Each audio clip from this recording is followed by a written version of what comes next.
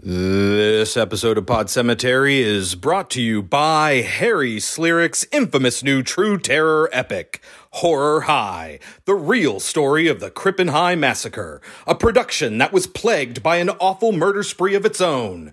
Horror High. They all died, but the film survived.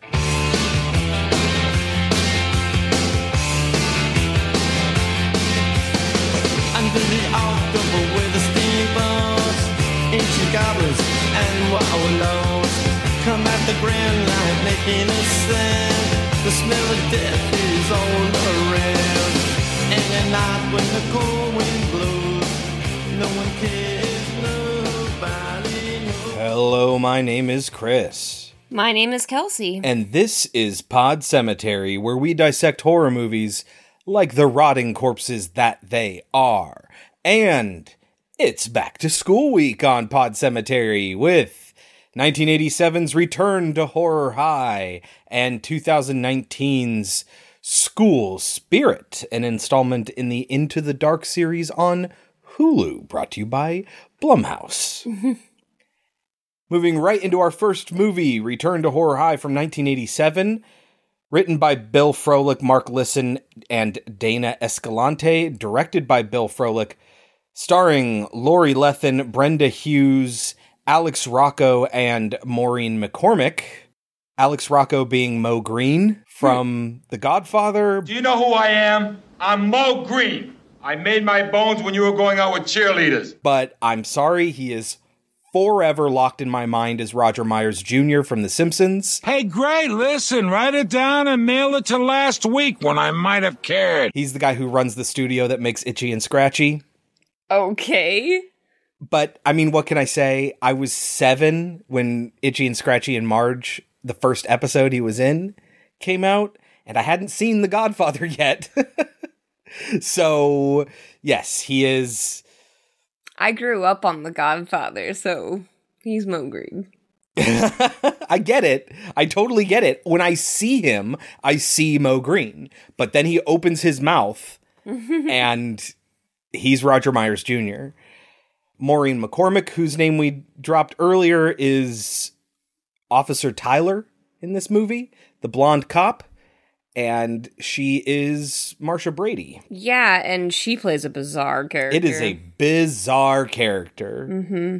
Her whole thing with her boss is like a sex comedy sort of vibe going for it. 100%. And I don't get it.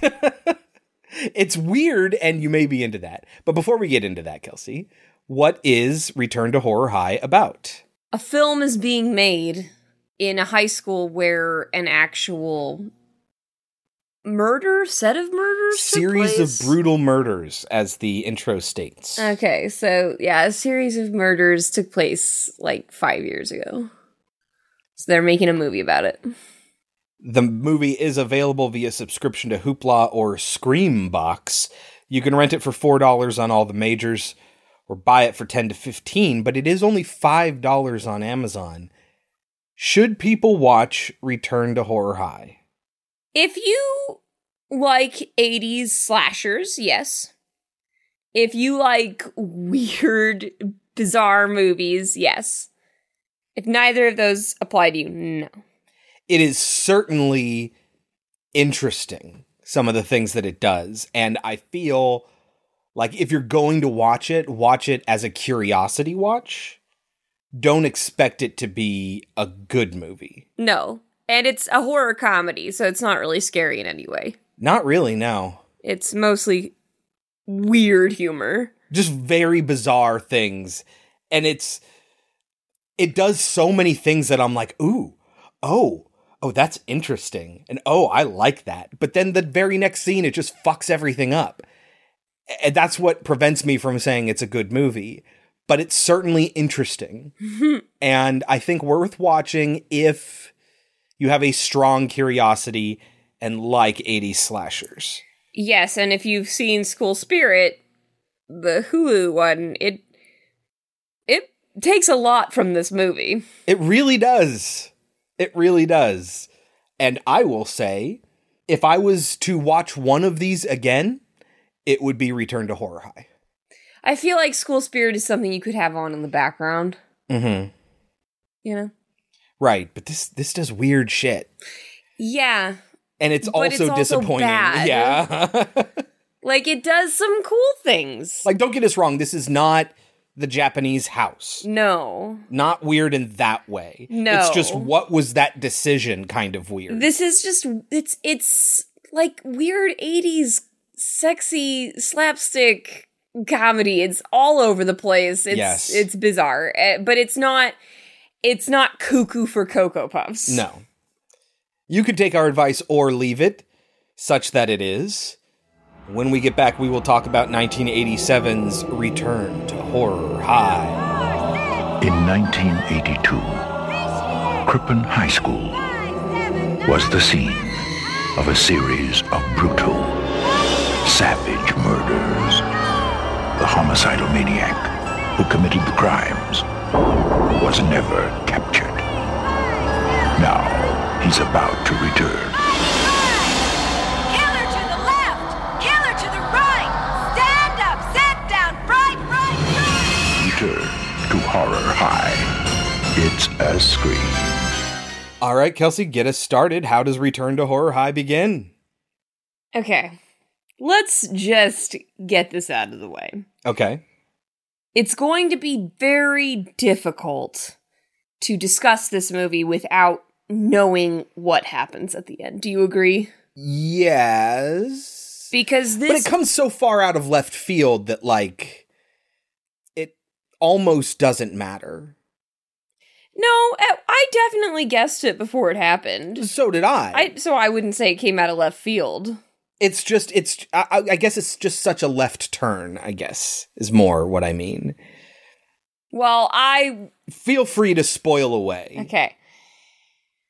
So they're supposed to be making a movie, like we said, in the actual high school where a series of murders actually took place. The actual text is, in 1982, a series of brutal murders rocked Crippen High School. The killer was never apprehended. 3 months ago, Cosmic Pictures went to the town of Crippen to film the story of what actually happened, making the movie in the very halls of the now abandoned school. They were not alone. And then we get the opening credits that says starring in pieces. And then all the people that's in it, including George Clooney, by the way. Yeah, I didn't mention that. Part. Yeah, because he's the first one to die. It was right at the end of his 17 episodes, I think, that he did on The Facts of Life, which is, what most people point to when they're like, before ER, he was on television in The Facts of Life. He was in other such shows. He had a television career. This wasn't his very first movie, but it was one of his early movies. Well, it's funny because he plays an actor trying to make it big, and he's going to make it big on a TV show. Uh-huh. He doesn't get that chance, though, because he dies. Yep. I'm sure George Clooney is happy that didn't really happen. I'm sure he is. I wonder if George Clooney would have done what his character does in real life. Which is say, I'm sorry, I know I have a commitment to you guys, but this is a big opportunity for me, and it's not like you could sue me anyway. You have no money. Just kind of a dick move that he pulls. Right. I mean, it's a shitty-ass production. I totally get why you would do it, but, I don't know if I could do it. Yeah, right, yeah. I think I'd feel too guilty. Exactly. But so I'm asking, do you think George Clooney would do it in real life? I don't know. I don't know George Clooney's heart. Anyway, it's very difficult to discern in this movie what is actually happening and what is part of their film, because the movie not only does that as just a fun way to film it, it will sometimes let you know, hey, this is part of the movie that we were filming, but it won't tell you at first, it'll tell you after. So for example, when we're first introduced to their technical advisor, the local cop, who's going to play an integral role. Yes. When he first gets on the set, for whatever reason, he has his gun out. I'd like to point out that is a live gun that he is pointing live at ammo. Actors. Well, he doesn't know what's going on. He's scared to be understand.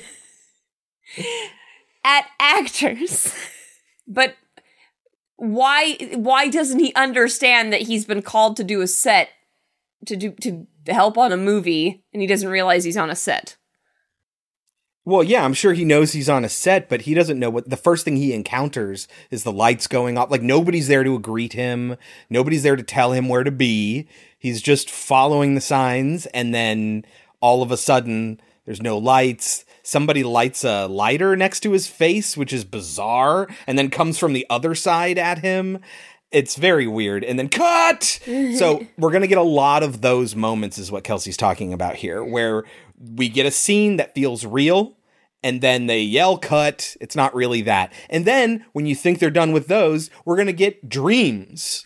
Oh, yes, we do get at least one dream. Yeah. So there are going to be repeated moments of peril that aren't really happening. Yes. Just lets the wind right out of the sails. There are also going to be parts that are being filmed that they won't tell you are part of the film. Yeah. And there are also going to be parts that seem like they're part of the film, but are in fact reality. Yeah, they'll even go from like scene to scene before they reveal that it's just them filming the movie. So it is very confusing. Now, they did all of that for a big reveal at the end of the film. Now, do I applaud them for nearly... It doesn't make any it? fucking sense. No. This has a big, okay, what now caveat at the end. Like a huge one. Yes. How we're ultimately introduced to everything that's going on is that the cops show up and the only one there is the writer, and he is erratic, and there's dead bodies everywhere. They're all chopped up into pieces. They're finding pieces everywhere. And we got Maureen McCormick and her boss, the captain or whatever he is, the sergeant or whatever, who shows up trying to like figure out what's going on. And the writer is the only one who knows what's going on. And that's going to be like our storytelling device. When we go back in time to see the filming of the movie, it's the writer telling them what happened. Yeah, which is also very confusing because the writer wouldn't have said half the things that he said. So don't be surprised if we get certain things wrong, because we watched this a couple of days ago and it's already just set up to be the most confusing thing to recount as it could possibly be. Mm-hmm. But so the big reveal at the end of the film is that the film crew is not dead. And that once they discovered who the real killer was, because yes, there is a real killer who is killing people. It is the same person who killed people before 5 years ago. Once we find out who that is, apparently, in reality, they decided to keep filming their movie and make it seem like they had all died for a good movie. But yeah, but and then you're that not will like dead. make the movie huge or whatever. But you're not dead. You know, you could make an argument that it worked for Blair Witch For a year? Yeah, but Blair Witch is still a big movie. I understand, but how do you confuse the police like that? Yeah, that you have to lie to the police in this scenario. Mm-hmm. Like there is an official record. Like nobody in Blair Witch lied to the cops. Mm-hmm. And the cops, like, the whole time, it felt like they were doing, like, Police Academy. It feels like there's Police Academy humor going on there the whole time. Yeah, Maureen McCormick gets more and more comfortable with the carnage around her, and at some points she gets, like, really horned up, and some points she gets really hungry and wants to eat something disgusting. Get it? It's funny. She's eating a chili dog around all this gore. You know, like, that's the kind of thing that's going on here, and it's very weird. There's this sexual tension between her and her old boss. But it seems like the old boss is more confused by it all. But she's just acting very, very bizarrely, and there is no explanation. That's just who she is. Yeah. Like, when I started to think, are some of these things part of the movie? Like, I started to wonder, are they really dead? Yeah. It seemed stupid to me because I was like, how could cops not know that a person wasn't fucking dead? Yeah. But, you know, like I said, it's Police Academy shit. But when I started to question that, I wondered if the cops were part of the movie too. But they're not. No. So, let's get into what actually happens. This cop shows up as a technical advisor. His name is Blake. Well, Stephen Blake. He goes by his last name. He ends up having to take the role of himself because George Clooney quits. Mo Green is in the background being just the really offensive producer type, just trying to get this thing going, talking to reporters, trying to hype up the movie, all of that. But now he has to convince this cop to play himself. And we learn a key piece of information here, which is that the janitor and the principal were already playing themselves. So now he's just going to do it too. They're not actors. So he can do it. But that's going to be a key piece of information, that these 3 people were here at the time of the original murders. Yeah, and the principal's really weird. Yeah, he's very weird. He seems very traumatized. Mm-hmm. Also, another strange thing that happens throughout this movie, there's like a ton of other actors that we see for the scene, and then we never see them again. We do. Especially at the end. No, but the scenes in the classrooms are filled. Those classrooms are filled. And we never see those kids again. Yep. Yeah, that's the other thing. And not only can you confuse what's happening in what we later find out to be just them filming the movie, not only can you confuse that with modern day, but it also feels like they're telling the original story, because at one point, the principal says to the lead actress, Callie, played by Lori Lethin, like, oh, I remember it. I remember them all. And then, and then we're on the school campus and there's a bunch of kids around. And you're right. We never see those people as just actors outside of it. But yes, there are 2 different timelines that we could confuse that filming for. And then there's the fact that this is all wrapped up in the storytelling device of the author. So there's like 4 different scenarios that anything could be taking place in. And do I applaud them for trying? Yes. Yes. Yes. Yes. They do not succeed. They did not succeed. But I absolutely applaud them for it. It's a good idea. It just needed a lot more time being edited before it was filmed.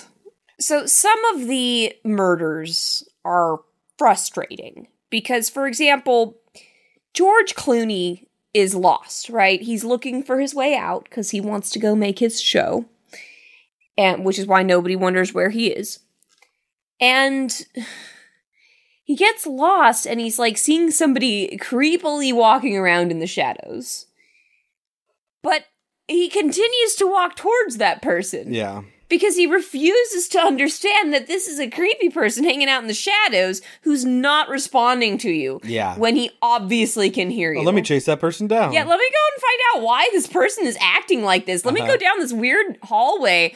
Oh, is that dripping blood? I better investigate. Like, it is over the top. Yeah.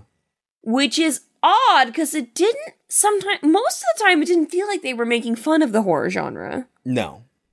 Although there are some fun moments. One of the characters gets beheaded, and when he gets his head chopped off, we see it through the doorway to a classroom, and we see him fall down. Then we see like an axe, I think, come down in silhouette through the window, and then we see the head pop up spinning. Yes, and that was funny. It was really funny. Yes. I don't know that it's necessarily making fun. It's trying to make a horror comedy. And it's just this weird tone that it strikes throughout. I feel like if you're gonna make George Clooney comically stupid, make him comically stupid. Play it up a little bit more? Yeah, or don't make it so ridiculous that he would go after this. Seems weird. So, the janitor is a weird character. I'm gonna do some of them pussy films. Pornos. Because I'm pretty sure that the janitor doesn't actually exist. Amos. And that he is supposed to be the principal. Yes, who is the real killer. Even though I'm fairly certain we see them in a room together at some point. I don't think we do, because the principal is holed up in one of the classrooms most of the time. He's not playing the teacher, right? That's another actor? No, that's another actor who we also don't, I think, ever see. Yeah. Outside of Now, those scenes. They will constantly say, people keep not showing up. Yeah, but I just like, figured that's what working on an indie movie is like. Does that mean that they're killing them off and we're not seeing it? Well, I mean, some people do get killed. Some people do, and we see that. But what I'm asking is, are other characters being killed off and we're not being told about it? I don't know. Here's a question. There's a guy that gets killed off with an engine fan, and that was faked, but we saw it play out. But that was for the sake of the cops. That was happening in real life outside of the filming.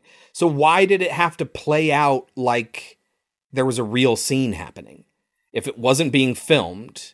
The idea, I think, is that all those scenes were filmed. And so they filmed the quote-unquote real-life murders? No.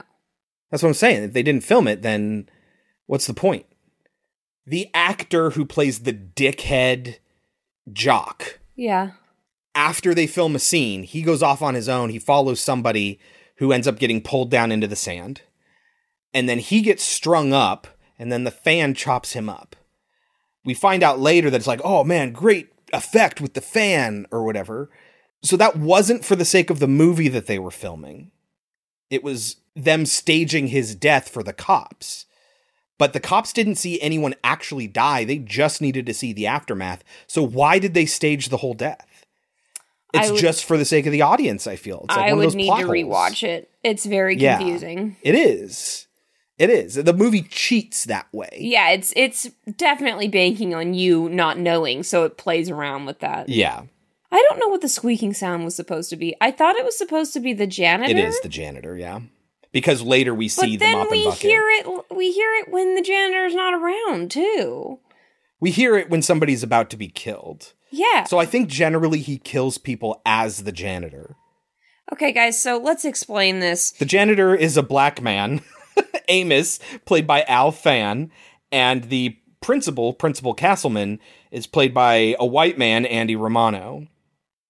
And he's wearing a mask? Like the most incredible mask from the 80s ever. Yeah, uh-huh. That's how they explain silly. that. Yeah. And I guess because nobody questioned that he was the janitor, I guess he also acted like in 82, in the original Murders, he was also just doing a janitorial job. Yeah, he acted as the janitor because he was the principal and the janitor just to keep this charade up. Well, because the cop was friends with him. Yeah. In high school, when he went there, Yeah. he says to him, "You were always nice to me." Uh-huh. Oh, I remember you too, Stevie Blake, when you went here. You was always nice to me. Not like the others, though. So, yeah, he did it for a really long time. And went over the top with the amount of effort. Loved his daughter, guys. He really loved his daughter. Didn't really give a shit about his son. No. I called that, by the way. I totally called that. I mean, I knew that there was something going on with him, obviously, because of the way he was talking about the actual murders and wanting to get it right in his writing. And yeah, his obsession with the writing. The writer is the son of the principal. But we learn early on when the cop, Blake, who used to date the principal's daughter, had no idea she was the principal's daughter. The principal was like, yeah, that's because she didn't want anybody to know. And so she didn't use my name when she was enrolled here. And so we have the writer who's also obsessed with getting everything just right. Oh, I didn't write that scene, that sort of stuff. Him being obsessed with that. He also went to school there because he mentions, oh, I used to go here a long time ago or whatever. I assume he also went there under a different name that he has kept as a writer. So yeah, it was not that hard to suss out. Mm-hmm. But so let's just say what happened to the girl. It's a crazy story. Yeah, the principal keeps telling Blake that she's going to grad school. She's gone. That's the only thing that she went off to grad school. That's why you haven't heard from her in years. But in reality, well, so he also knew that she went to her grandmother's house for the summer. Yeah. And then she just never came back. Uh-huh. So apparently they had sex on the night of prom. Night? Yeah. Which got her pregnant, which meant that she went away. Mm-hmm. And then she gave herself an abortion. And then she died. Yep. It's just like, holy fucking shit. Yes. And so that's why this guy really does all of this stuff. Messed up story to put inside of this wacky movie. Yep. Like, just to use that. And also, there is a lot. Now, I get that the main actress of the film is there to constantly talk about, like, you know, sexism and, you know, women's rights and all that. But we are also constantly, like, rape scenes and boobs being groped. I wrote, oh yay, sexual harassment, the scene. And then I wrote, oh wait, scenes, because then there's the scene of them in the car. Yep. Oh, and it's rape. Yay. Yes. And then we get cut and we find out that, oh no, they were just filming that scene, which the writer was very upset about.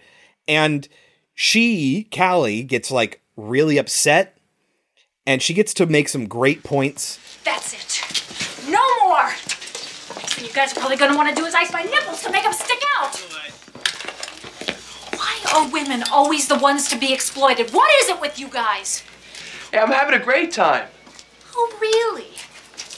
Where would you if you had to walk around in this scene with your schlong hanging out? Only in your case, darling, it would be a schlort. Come on, Callie. It's a movie. Shit. You know what happens to movies? People see them. It seeps into their minds.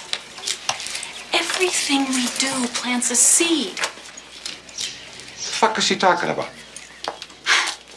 I am talking about the necessity of this scene, Harry. Look, you gotta know she was raped.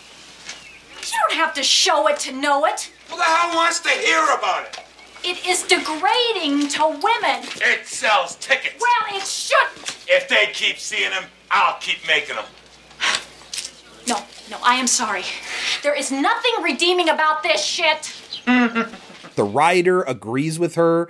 Even the producer, who's the scummy guy, begrudgingly agrees that, oh man, she's making a lot of noise. I'm going to have to acquiesce. But those scenes are still in the movie, presented ostensibly as if they are real when they're happening. So the movie is making really good points, but then it tries to eat its cake too by having those scenes in the movie. Mm-hmm. Yeah. Yes. Oh, yeah. Like, yeah, okay, movie, you're right about all the points you're making, but that doesn't give you a free pass on including that content there for the very same reasons you're arguing against it. Mm-hmm. Exactly. So, the principal also had a son who is the writer. So, the idea that, I mean, the director says it's important that we know that she was raped. The writer claims he didn't write this scene that way. Yeah. But I think the implication is he's saying that his sister was raped. No, I think that she just has sex and the producer changed it. There are rewrites on this movie that were made without the writer's permission, and the movie isn't really focused about that. The rewrites come from everywhere, because sometimes the director is like, no, but this is what I need for my vision. Like, he's one of those sort of directors.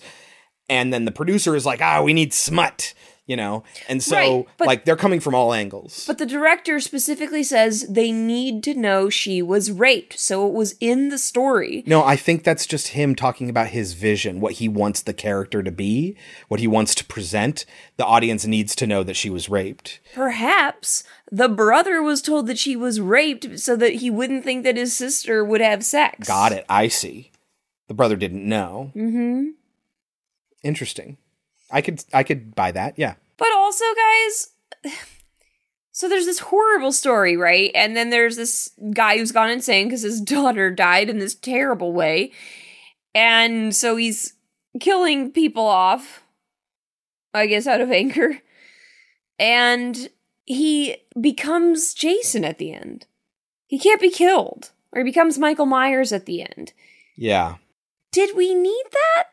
You're talking about serious content. Yeah. And then you turn him into this guy who can't be killed. It's very goofy and over the top. Yeah.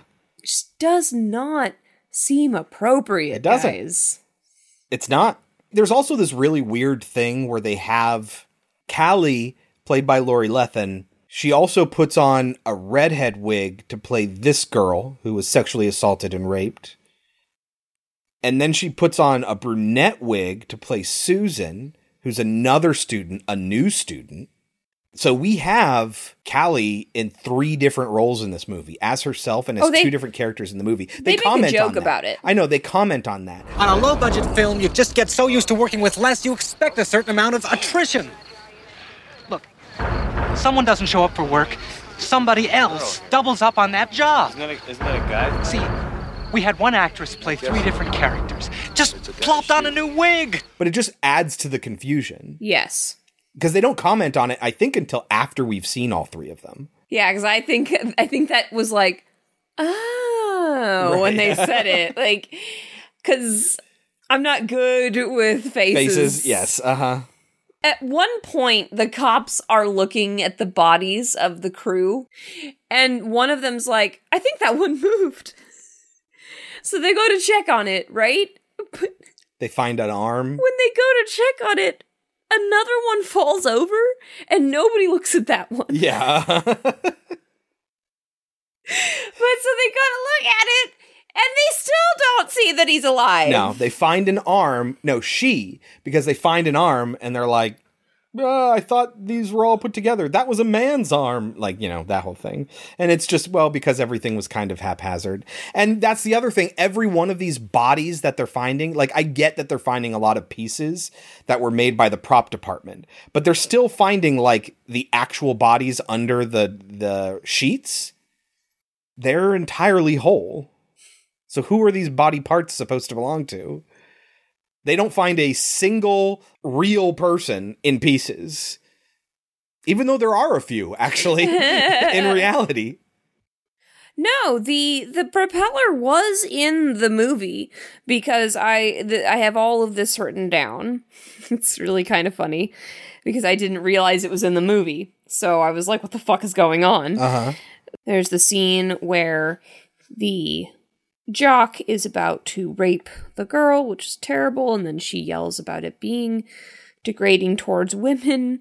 The crew is upset with Mo Green because he ain't paying them shit. Mm-hmm. This is where the head flip and silhouette happens. Yes, and it's very funny. I wrote down, is this movie secretly good? And then in parentheses, probably not, but it has its moments. And then we see a guy find something that suddenly moves on its own. Uh-huh. And he seems very curious about it. And I'm like, well, there's obviously a fucking string to it. How is he not seeing the string? He's like, yeah, like being a doofus about it. And then it goes into this sand pit. I mean, it looks like a shop class. Maybe it's there for oil changes. Or to prevent oil from leaking everywhere it falls into the sand, right? Maybe that's what it's about. But then this hand comes out and grabs him and pulls him in. And then the dude who raped the girl comes in, and that's when he gets hoisted up and the engine's on. So that one isn't real, we know, because he gets up at the end of the movie. But the dude was pulled into the sand and that was real? I don't know, because I wrote, now he's strung up? Yeah, that's a different guy. Now there's a propeller? Yes. And then I have the director shouting, I want to show the edge of sanity. Because he's mad because... Yes, I know what you're talking about. That is a different time and place. They're filming a different scene. Okay. Yeah. Then I don't know. It's very confusing. I'm sure if we really wanted to, we could sit down and I have this desire to watch it again. It. But no. There's also a dissection scene when... the principal gets cut up, and it just takes forever. Just goes on and on, just watching this principal get dissected. We haven't said who the director is yet. The director is Scott Jacoby, playing Josh Forbes. Yes, and why do we know that guy? Do you remember?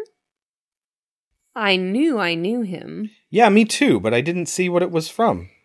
He's from Bad Ronald. Oh, right. Yes. He is Ronald from Bad Ronald. Like, I'm like, why do I know this guy's face? I know him from something. I thought he was the entire time until I saw that he was from Bad Ronald? Crispin Glover? No. Whoa.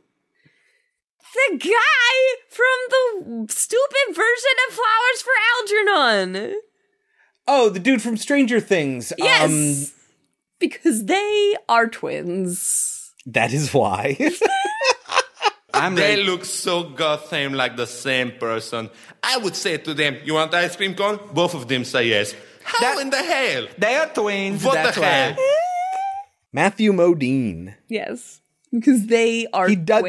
That's the oh my god, yes. I was like, who does he remind me of? And I could not think of it, and my mind kept going to Crispin Glover, but I'm like, no, he doesn't. It's Matthew Modine. Mm-hmm. Because they totally. I feel like we mentioned that when we watched Bad Ronald. We did. Yeah. Because I thought it was him the entire time. You had to tell me it was a different actor. Yeah. So let's get right into it. Bad Ronald from 1974, starring Pippa Scott, Dabney Coleman, and Matthew Modine as, I'm sorry, hold on. Scott Jacoby as Bad Ronald. Who looks just like Matthew Modine. And would have been, like, Matthew Modine would have been, like, something like 14 or something like that when this movie came out. So maybe a little too young. Yeah, maybe. But he looked just like him. Oh, yeah. I mean, you see this guy and you're like, that's not Matthew Modine? You're fucking with me. Like, nope. It's just some dude called Scott Jacoby. Yeah, I remember that now. But so he is explaining that he wants to make a really subtle movie. He wants to make it about the edge of sanity. Yeah. And the producer just wants blood and boobs. Oh, there's an exploding tit, by the way. Yes, there is. Which they're like, really good prosthetic, but no. We're not, this is not the type of movie we're doing. It's funny how they did that, too. It's just a girl walking around topless, and they're like, oh, those aren't her real boobs. And then they hand her a towel so she can cover herself, and then somebody asks to see the fake boob, and they reach under the towel and rip it off, ostensibly. But really, they're just grabbing a separate prop. And then they throw that. No, don't throw it. And then, yes. Yeah. Very clever. How is that supposed to be part of the movie? I don't know. But the director is very stressed out. Yeah. So the director needs to go and get high. He's going to go and get high in a bathroom stall with some crew members. Yes. And there's another comedy moment where, like, 30 crew members come out of this one stall. Yes, and they do not comment on it. Not at all. They just keep coming out of the stall. It is just a joke that if you're paying attention, you'll notice they're all coming out of one stall. And it's like Blazing Saddles or Cannibal the Musical, where they're just making a circle. And they make it really obvious in those movies that, hey, this is the joke. But in this one, it's like, wait, you get the impression that, is that just like movie magic? Is there just like a whole room behind that stall? Like, it's not clear that it's supposed to be funny that there's a clown car stall. Very bizarre. And I kind of loved it. This is what I'm talking about when the movie does some really interesting things. It's very weird. Yes. And it just doesn't fit. It just doesn't fit. Somewhere around here I wrote, this movie is so hit or miss. Everything is either the worst or the best. But a little bit too often the worst. At one point, the cops are talking to the author, the writer, and they just start stepping over the corpses. Again, like it gets goofier as the movie goes on. Maureen McCormick keeps unbuttoning buttons in her top. Yes, these grabbing her things boob keep happening, and no one comments on any of it. The cop occasionally gives her weird looks, but that is the most it comes to. Meanwhile, Blake and Callie are starting to get along. They're starting to bond. There are a couple scenes of them bonding. It's not really important. Did the teacher actually get dissected? Yes. I mean, in real life. In reality. I don't think so. But we never see him offset. But who knows? I might be wrong. The teacher's a real dickhead, by the way. Right, yeah. So We get a bunch of scenes with him, and none of them matter because they're all in the movie. It's all very confusing. Yeah. I don't know what's in the movie. I don't know what's happening in reality anymore. Yeah. I hate these blurred lines. So Blake and Callie are going to start trying to figure out what's going on. Dream? No. She has her own dream later. And Mo Green is talking to some chick on the phone. A reporter. Who's telling him that the killer is there. And he's like, "You're right, Sally." No, and I'm we've just heard like, rumors what that is going on? She's telling him that they've heard rumors that that people are being killed on set. Who they're hearing these rumors from, maybe the writer, maybe the principal, who knows? And he's eager to confirm them because he really wants to hype up this movie. He really wants to get people talking about the movie. Oh, the mask, right. It's like a paper mache mask. It's a weird mask, yeah. Yeah. Or am I thinking of School Spirit? No, you're not. Okay, this is... We see it in the window. Guys, School Spirit took a lot Oh my from god, this it movie. took so much from this movie. I'm realizing it now. Like, how much these blurred lines are ruining it. Like, I'm just like, I can't remember which movie is which. And then the fact that there are 3 movies going on in Return to Horror High. Oh, yes. I'm very confused. I'm confused all over the place. Right. You can watch this movie not knowing anything and have what you think is a grasp on what's going on, and it's a little bit ridiculous. But then when you start going back and thinking about all the scenes, you're like, no, that doesn't work. Yeah, exactly. But what I was going to say is that Blake and Callie start trying to figure out what's really going on, who the real killer was, because the real killer was never found, and they have one of those conspiracy boards. And then they just stop talking in the middle of their conversation about it, and then they just start making out, and then they have sex. Meanwhile, we keep cutting to just 3 dudes welding something outside the window, causing a strobe effect. Yeah, it's inside. It's supposed to be funny. It is funny, I but we that. keep cutting back to them throughout the sex scene. I appreciate that. I thought that was funny. Yes. And the music. Oh my god. I liked the music. Yeah. I thought it was fun.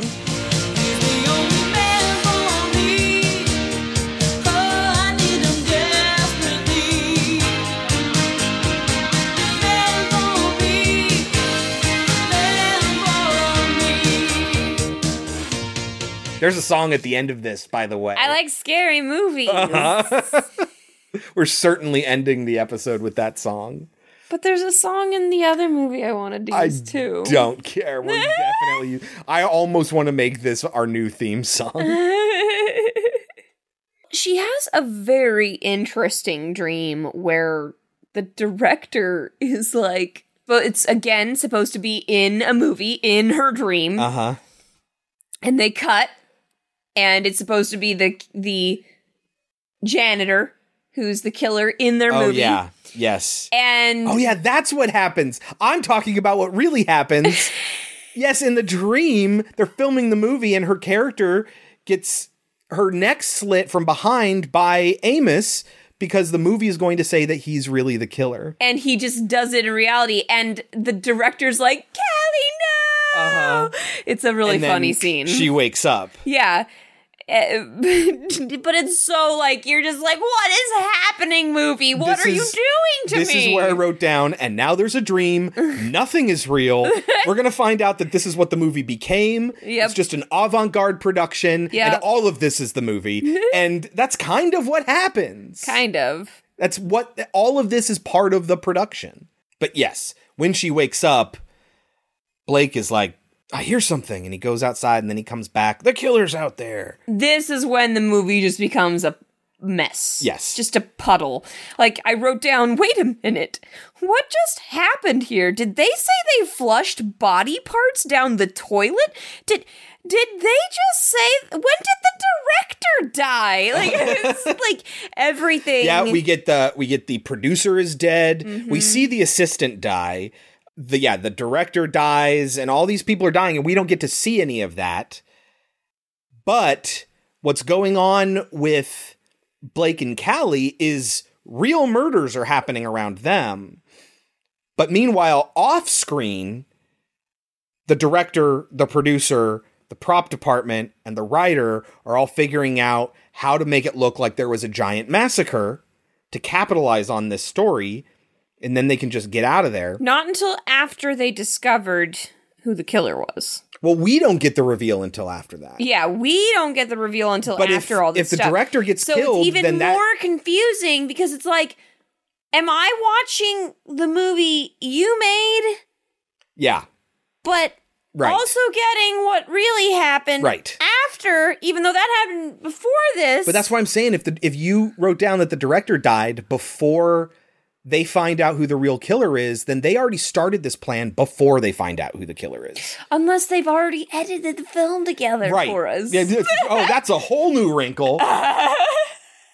So anyway, Callie and and who was Blake, filming when they killed the principal? Who was filming when they went down I into can't confirm that that's real. When did they film? That's when what they I'm went saying. into No, that was real. Insidious 2 classroom. Because Insidious 2 stole from this movie too. That was a real thing. When they go down really into happened. the sand, That's what that I'm saying. really happened. How did they film that? They didn't. That's Return to Horror High filming it, not the Crippen High Massacre movie. It's so they go down into the sand pit, which would be physically impossible to exist, by the way. Yeah, this is a school. This is a legitimate school. Why does this room exist? But how does he get out of there? There is a sand pit with a false bottom, and they destroy it going down there. So how does he get in and out? How would there be a gap in that door with all that sand on top of it?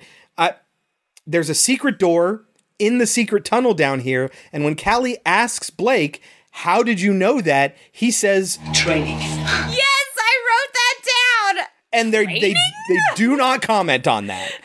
It almost felt like they're trying to make you think that Blake is the killer. But there's no explanation as to why he was like, this is a fake door. How did you know? Training. I hope it means that he's an actor. Oh no, but he specifically said he had never acted before. No, he's not an actor. God damn it. So Insidious 2. They get down there, and there is just a classroom full of dead people. I'm so glad we've already done Insidious 2. Sort of like in Insidious 2, there's like the pews filled with all those people. Brides. Yes, because the whole deal... And this is all girls. ...is that the principal was trying to get a replacement for his daughter and ended up having to kill all of them. When they figure that out, they're like, oh shit. They turn around and Amos is there, and they're like, Amos, what the fuck? You did this? You're working for the principal? And he's like, no, I'm telling you, he's coming. Let's get out of here. Somebody, like Blake or somebody, says there's one chair left. And then Amos says, it's for you, or however. He says it in a really weird way. Mm-hmm. There's one chair left. It's for you. And then they struggle, and then the mask gets ripped off, and it's revealed that Amos, the black janitor, is actually Principal Castleman. You've been very disruptive. So they fight, and then he strings up Callie. Blake pretends he's gonna leave. Yeah, he's like, to go to watch a football game. She doesn't like football. I gotta go watch the football game. Go ahead and kill her. And the principal's confused. Yeah, he's Jason. Very confused. I kind of love him when the principal goes crazy mode here, though. He's very interesting. He's like, wait a second. No, wait a second. he's fun. He's Jason. But no, he has more personality than Jason. You're saying Jason in the regards of like, are you really my mom? Like that way? Yes. You know, but no, like, yes, he does get confused, but it's much more comical, played up for the comic effect. Oh, when Castleman's mask comes off, Blake says to him, Castleman, you hunky! There never was an Amos.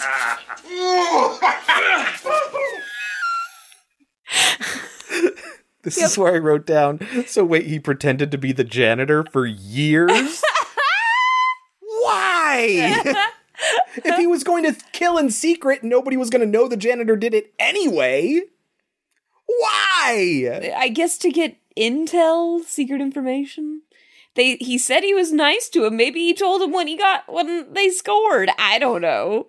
There's also a whole scene in the movie written by the principal's son, by the way, explaining how formaldehyde preserves bodies.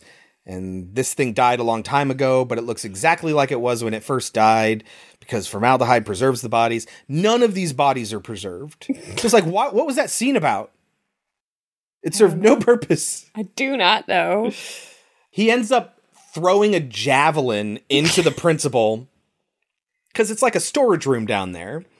Throws a javelin into the principal's chest, pinning him against the wall, and they get out of there. And then we cut to modern day again, and they're all ready to go down into the basement because I guess now the writer told him that the killer's down in the basement. Finally, we don't see that. They're just like gearing up to go down into the basement because these two stories that were supposed to have taken place in different times have converged at the same exact moment. Yes.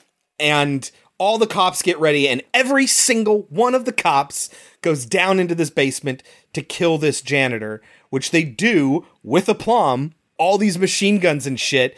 You can tell the lead cop is kind of disappointed that they only got to put a few bullets in the dude, and then he keeps coming at them again, and then he unleashes, like he gets to have his fun. Michael Myers. Yes, oh, very much so. And then we get to see the writer look out over the field of dead bodies and no cops in sight. And it's like, come on, everybody, it worked. And then all the dead bodies spring up, and it's the entire cast and crew. They're like, they bought it. Who's Come on, we got to get out of here. It's not being filmed. I don't know how many times I need to tell you that. It has to be being filmed, otherwise it doesn't make any sense. It doesn't go into the movie. It's publicity for the movie. The movie is still what they were originally intending to film. All this extra stuff about them being dead is the publicity they need for people to go see that movie. Everyone died, but we still retained the footage. Doesn't make any damn sense. That part makes sense, I promise you. And then they all drive away, and then the cops come out, and they're like, where are all the dead bodies? And what does Tyler say? You mean someone is still out there? Well, that's the way we gotta play it. And then the movie almost ends. We get one last scene of the writer, and he's writing something on his typewriter. And then he starts talking to his dad, the principal. And we find out that he was the principal's son the entire time. And then he looks up off camera, and it's like, Dad? And you're like, oh God, he's talking to himself. You're alive? Or whatever it is that he says. Hi, Dad. Yeah. And the smile he has on his face felt very much like one of the comic shots from Creepshow. Yeah. And that's where the movie ends. And then we get I Like Scary Movies playing over the end credits. Mm-hmm. That was rough to get through. That was Return to Horror High. What do you think it has on Rotten Tomatoes? Hold on. I'll tell you now. Doesn't have an official score. Oh. There are only 4 professional reviews. I will tell you what those reviews were, positive or negative, after this. There are, however, 2,500 plus audience reviews. So you want me to guess the audience review? Yes. I'm gonna guess like a 60? 18. Wow! Yes. I would have thought a lot of people would have loved this. I agree. I totally thought that people, wow. Every one of the 4 professional reviews was negative. So if there were enough to give it a real score, it would be a 0. But audience scores, that really surprises me. I would have after thought... that many, there weren't people coming in that had to talk about how much they loved how goofy it was. Yeah, and, how bizarre and funny. Like, I totally don't mind that they exploit how much they loved Return of the Living Dead. They wouldn't love this. Well, let's not sick our audience on us. And compare these two movies. I will say, however, that 18% is underrated. Yes. It is not an 18% movie. No. What would you say it is? I'm going to give it a 57. I was going to go lower than that. I wasn't going to give it higher than 50. My reason being is, like I said, it's either the best or the worst. and it is more the worst than it is the best. I'm giving it a lot of score for how ambitious it was. It was very ambitious. I think that's a great term for it. I was going to give it a 47. I actually already have it written down here. Not quite a 50. I think it's extremely ambitious. Some of the moments made me smile. The fucking bathroom scene, I was just like, Yeah. what? But it's just couched in all of this bad movie. Yeah. I really liked the director. I get it. No, trust me, I Bad get Ronald it. was great. Some of the moments in this movie were just chef's kiss. Mwah. So good. The main actress was pretty good. Yeah, she was fun. And as confusing and messy as it is, I love the effort. Here's a question. I'm an effort kind of teacher. Yeah, if you put in the effort, you'll get a better grade. Matters Yeah, to me. Here's a question. It's more like I'm presenting you with something and I want to see if you agree. Stephen Blake, the cop come actor. I was also trying to think of who he reminded me of. And you know who I landed on? He's like a slightly hunkier Arnie from Christine. How dare you? Oh yeah, because you think Arnie is hunky? Mm-hmm. You're weird, Kelsey. You're a weirdo. I'm gonna make it 52. I'm a weirdo. I'm gonna make it 52. Okay. My score is 52. All I feel right. like I was giving it a little too much of a bump. Yeah. I gotta Well, I remember all the agree. shitty exploitation crap. That took 5% away. While this isn't one of my favorite movies we've watched this year, it's definitely one of the ones I'm most glad I watched. Really? Yeah. Because it's just so unique. There's a lot I of liked fun it more talking than about you. it. Yeah. But, I mean, I'm less of an effort kind of teacher. I can talk about how proud I am of this movie for being ambitious. And it does do a lot of stuff really good, but not enough to get even close to a passing grade. So that is 1987's Return to Horror High, our classic film this back to school week, even though, yes, we know people have been back to school for a while. Moving on to our modern film, 2019's School Spirit. As I said before, this is an installment in Hulu and Blumhouse's Into the Dark. So if you're looking for it, it's on Hulu. It's the only way you can watch it. The movie is directed by Mike Gann, written by Pat Casey, Josh Miller, and Mike Gann, starring Annie Q, Corey Fogelmanis, and Jesse Case. What is School Spirit about? It's basically The Breakfast Club with a ghost. Yes. Pretty much. Yeah. But also Return to Horror High. Yes. So think Return to Horror High without the slapstick. Yes. This takes itself seriously. With the plot of The Breakfast Club. And add in a ghost. Yeah. Mm-hmm. Except fucking don't. Oh my God. That was also something that we were able to call from a mile away. Yeah. I was really excited for a ghost movie. I like ghosts. I know you do. And it was kind of a cool ghost for like a low stakes. Fun haunting. Yeah, uh-huh. And then they took it away. Yeah. Like I said, the movie is available on Hulu. Should people watch School Spirit? I mean, it's not even an hour and a half. It's so inoffensive. It's fun. Parts of it are fun. It's fine. If you're looking for something to pass an hour and a half or less, why not? Yeah. I don't know. It's not that bad. It also, I mean, but it feels like it's part of an anthology, which I understand it is.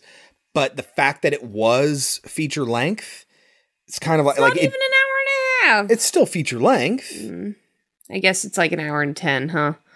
To be No, feature it's length. like an hour and 20 something, I think. Or an hour and 18 or something like No, that. I'm saying to become a feature length, it needs to be like an hour and 10. It depends on whose standard you're looking at. There are some standards where it's like 48 minutes or something like that. Oh. Yeah. It feels like that. It's not good. No, but it's not, Kelsey. But it's not like bad either. I guess, and there's a lot to really like drama. about it. What do you want? There you go. That's it. It is teen drama. Which I love. I know you do. So if you're into that sort of thing, that's going to appeal to you here. Yeah, but it's not good. Like, I legitimately enjoyed my Super Psycho Sweet 16. This is not that. No, it's not. This is not as fun as that. It wants to be. It thinks it is, but it's just not. I think that is an apt description. Yeah. You could take our advice or leave it. When we get back, we will talk about 2019's School Spirit. Why do students go missing every year? The school spirit was some uptight teacher. The kids pulled a prank on her. She had a heart attack and died on the spot. And since then, she's been taking revenge on bad kids. That is so stupid. Welcome to the first Saturday detention of the year. What happens in detention stays in detention. Do you hear that? What? Maybe we shouldn't have gotten high and told ghost stories. The school spirit is upon us.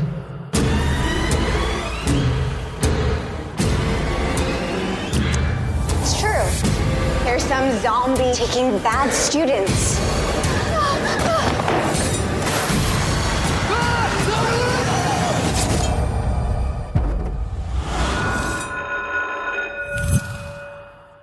All right, Kelsey, get us started. How does School Spirit begin?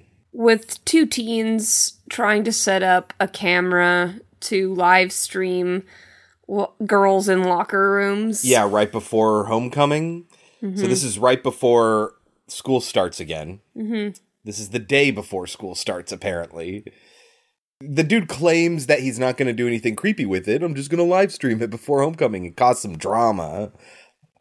Like, come on. It's very fucked up, but it doesn't actually happen. Yes. Because they are both killed by what the seems admiral. to be there's a wind and then there's the shadow of an admiral, which is the school mascot.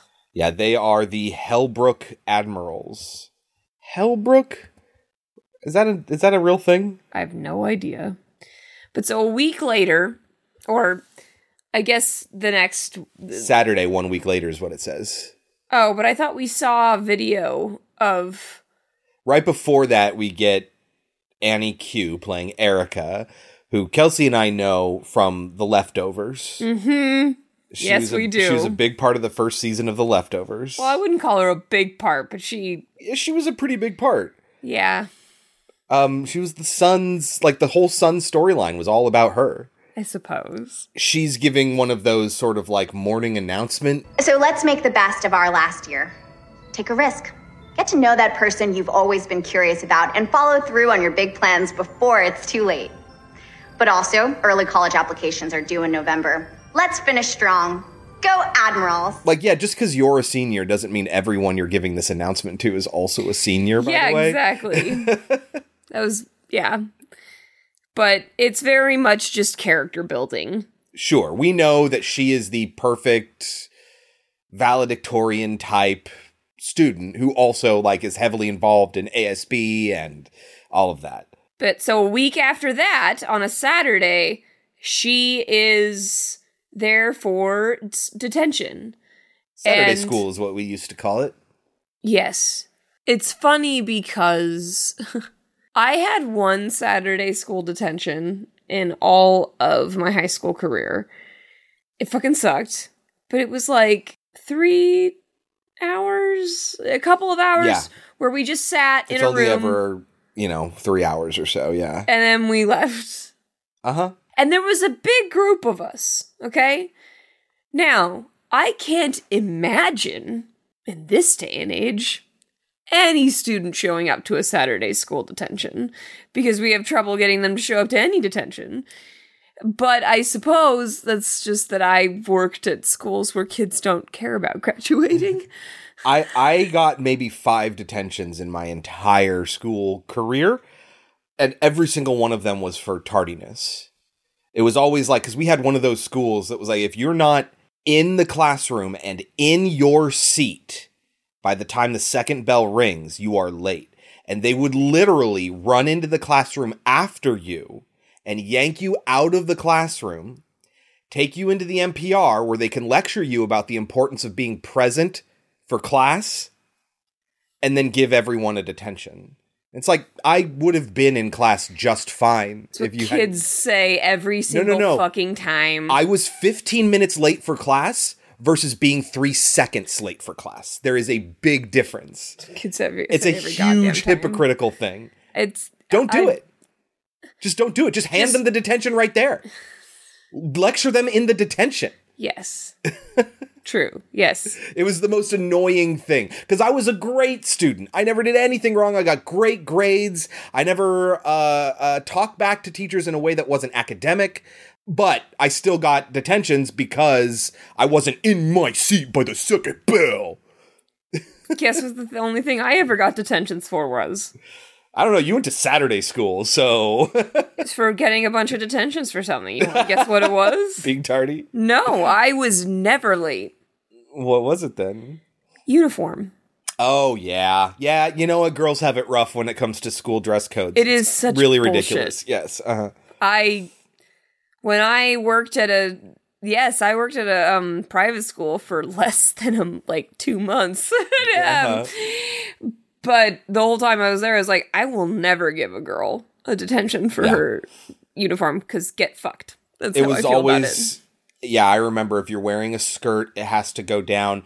Depending on what school you're at, it has to go down past your knees or past your fingertips, depending on the school. For guys, this is the great part. In middle school, it was the bagginess of your pants.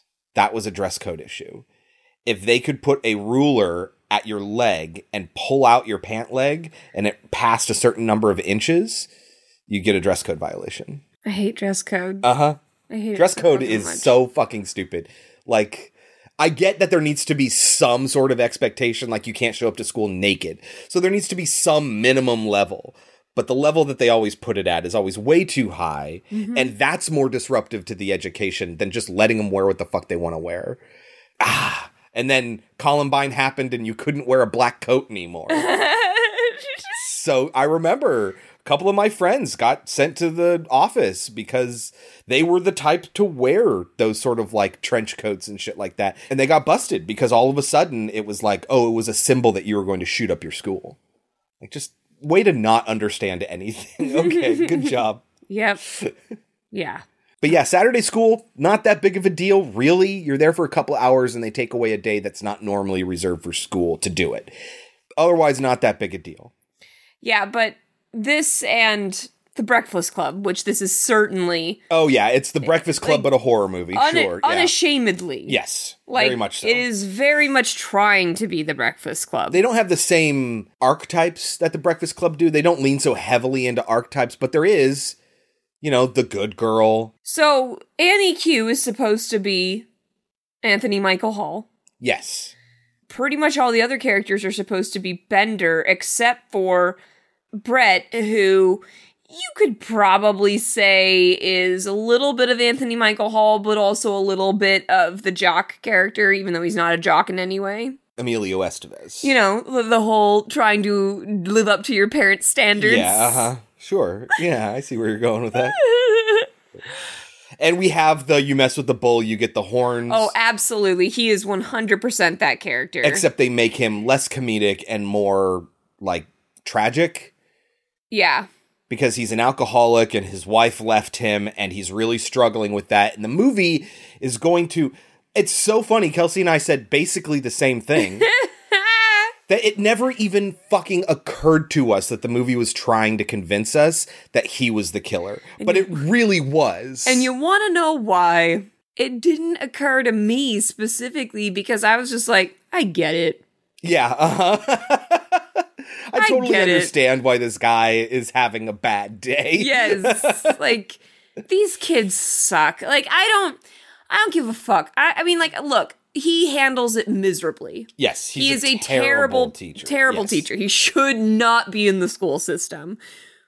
But I understand how a person can end up that way without them having to be the killer. I 100% understand why like everything he says and does are what teachers think and don't do. This is the vice principal, Mr. Armstrong, played by Hugo Armstrong. I just thought was like, when does that ever happen? Usually it's first names. But yeah, so it's so funny because you're supposed to be thinking that he's this evil guy. And I'm just like, I understand. Yeah. We also didn't mention that Erica runs into her sort of on-again, off-again boyfriend, Jason, outside, who's also at school on a Saturday in his basketball uniform. It's for basketball stuff. He's there for practice or something. It's weird. But more, though, I'm confused about why her parents would let her have a boyfriend. Right. If her life is what they try to depict it as, how is it that she manages to have a boyfriend? Yeah. Yeah, exactly. Later, she'll tell us that, I've had sex with him for like 27 times. It's just like, how did you get so much alone time with him, with your strict-ass parents that don't let you eat unless you finish all of your homework? Yeah. Absurd. Also, we will end up finding out why she's in detention. It's this big, big reveal. And it doesn't make any sense. No, it doesn't make any sense. They're going to hide it for the entire episode, but we will find out later it was for quote-unquote cheating. What she did was she tried to bribe specifically the belligerent Mr. Armstrong to give her the answers or give her an A instead of an A-. To raise it from an A- to an A. And I'm just like, I don't believe that you would have gotten A-. Right. And I don't believe that you would have thought that that was something that was going to happen. That would work, yeah. With this teacher in particular. Yeah. And then when he wanted to kick her out for it, he says that the principal wants to see people succeed, and so she just got this Saturday school. So we know for a fact that there are other people out there that know her secret. Right. And yet they act at the end like nobody knows. Everyone who knew the secret is dead now. Yeah. So, no. Principal's still alive. Yeah. And she gives an announcement to the entire school that is a bold-faced lie. Yeah, unless you're suggesting that the principal isn't going to share that news with anyone else. Probably because you're expecting that he's not allowed to. But then that doesn't make any sense either, because her whole thing was that she was concerned that she wasn't going to get into Harvard because everybody knew that she had done this bribe. Well, because nobody would give her a recommendation. Exactly. Yeah. But then at the end, they act like it's all swept under the rug. And everything's fine now and she can go to Harvard. And it's like, nah. I feel like adding on to that, the fact that she's lying about going to Saturday school will make the principal even less inclined to give her this recommendation. Mm-hmm. But maybe the assumption is, well, she survived all these murders. Let's just give her the recommendation because we feel bad. What was that movie where they pretend that the dude's roommate dies in order for the guy to get all A's? Because there's that rumor that if your roommate dies, you don't have to go to classes and you just get nothing but A's. A student found to have died as a result of his own willful act will... any other student residing in the same housing unit of said student shall be rewarded grades of the highest order regardless of academic standing. So who is at Saturday school, Kelsey? I don't remember their names except for Russ, which I find hilarious. Yeah, Russ is probably the best character. Russ is a troublemaker. Just like He's Lizzie just a ditcher. Is a troublemaker. Lizzie specifically on purpose does things to get in trouble because she doesn't want to go home to her alcoholic mother. Yeah. Which my response to that is there are plenty of other places for her to go. Yeah, I spent a lot of time not at home, and I feel like if my parents were alcoholics, they probably wouldn't be upset if I wasn't at home, but I don't know what other people's individual lived experiences are. But it seems like a really weird thing to do. But, well, maybe it's, I mean, look, think about The Breakfast Club. Why is What's-Her-Face there? Because she didn't have anything else to do. Yeah, but she's the weird one. True. There's no weird one here. Not in that way. Yeah, I guess. But anyway, we've mentioned Russ, we've mentioned Lizzie. There's Vic, who's like the tough guy. Ugh, I hate Vic so much. I hate him so much. You hate him so much because you see in him students that you have to deal with. No, I hate him because he ends up being a total coward. Interesting. 100%. The whole movie, I knew that was what they were hinting at. Because you could see because he acts tough, but when the chips are down, he's really just a kid. You could see when the principal came at him, you could see legitimate fear, which they did do with Bender in The Breakfast Club. But I feel that with Bender, it was more shock. Yeah. Like, I can't believe a staff member would act this way. Whereas in this one, it felt like legitimate fear. And that works because later he becomes a total coward, and it is just so angering because it's just like he doesn't even try to defend himself, and he has an axe, right? Yeah, and he doesn't even try once to hack at the killer. Yeah. We also have Brett in addition to Erica. So Brett is like, I wrote down, this is actually what I wrote down. There's Lizzie Whitmore, the girl, Russ Jones, the goofy curly-haired kid, Victor Castro, the troubled kid, and Brett Calloway, the cute guy. Couldn't you argue that Lizzie is kind of the weird girl? This is before we knew anything. I know, but I'm saying, couldn't you argue that? No, I do not think She's so. got parents who ignore her. Yes. Lizzie has an alcoholic mother who neglects her. Right, but she's not like... They both come here because they don't want to be at home. But she's not there shaking her dandruff out onto the table or like any of the weird girl shit that made her a weird girl in that movie. A basket case. Yeah, the basket case, that's right. But yeah, and Brett, we never discover what he is there for. Yeah, which was a big red flag for me. The whole time. Yeah, I was like, well, okay, I know that there's going to be a big reveal with why Erica's there, right? I expect it because they're not telling anybody in the movie. They're also not telling the audience. So it's going to be like this thing when it's revealed. But you know who else they haven't revealed why he's supposed to be there? It's Brett. And so my immediate reaction was, just like in The Breakfast Club, he doesn't need to be there. He has a thing for Erica, and so he shows up on the day that Erica shows up. Yes. Immediately, that was what I thought. Yes, because I had the hope that this was going to be a ghost movie. Yes. I had this hope. And that you could have this little love story maybe in the middle of this ghost story. Sure, yes. But no. Nope.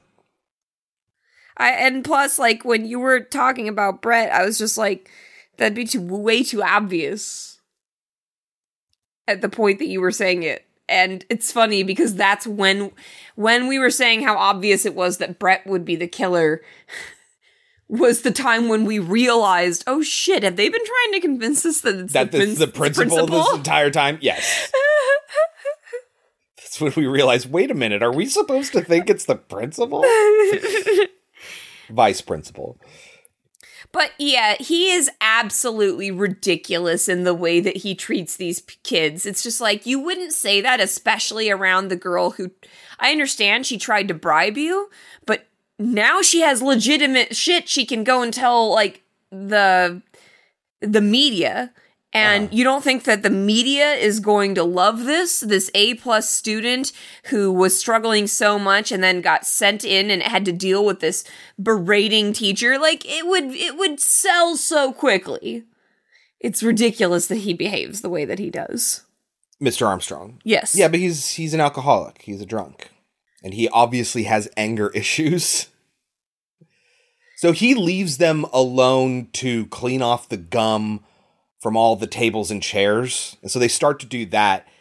And they also tell a little bit of the story of the school spirit, which is how they refer to it. The Admiral. Yeah, so what it was is... Apparently she was some uptight teacher from like 10 years ago.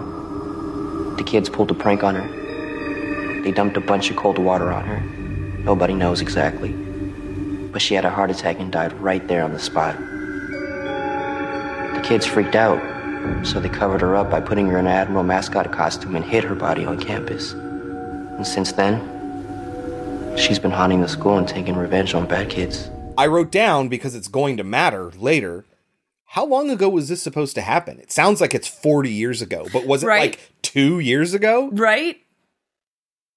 Right. From the stuff that we figure out. Yeah, from the information that we are given, unless Brett is older than we think he is, which is possible. Uh-huh. That's 100% possible. It is.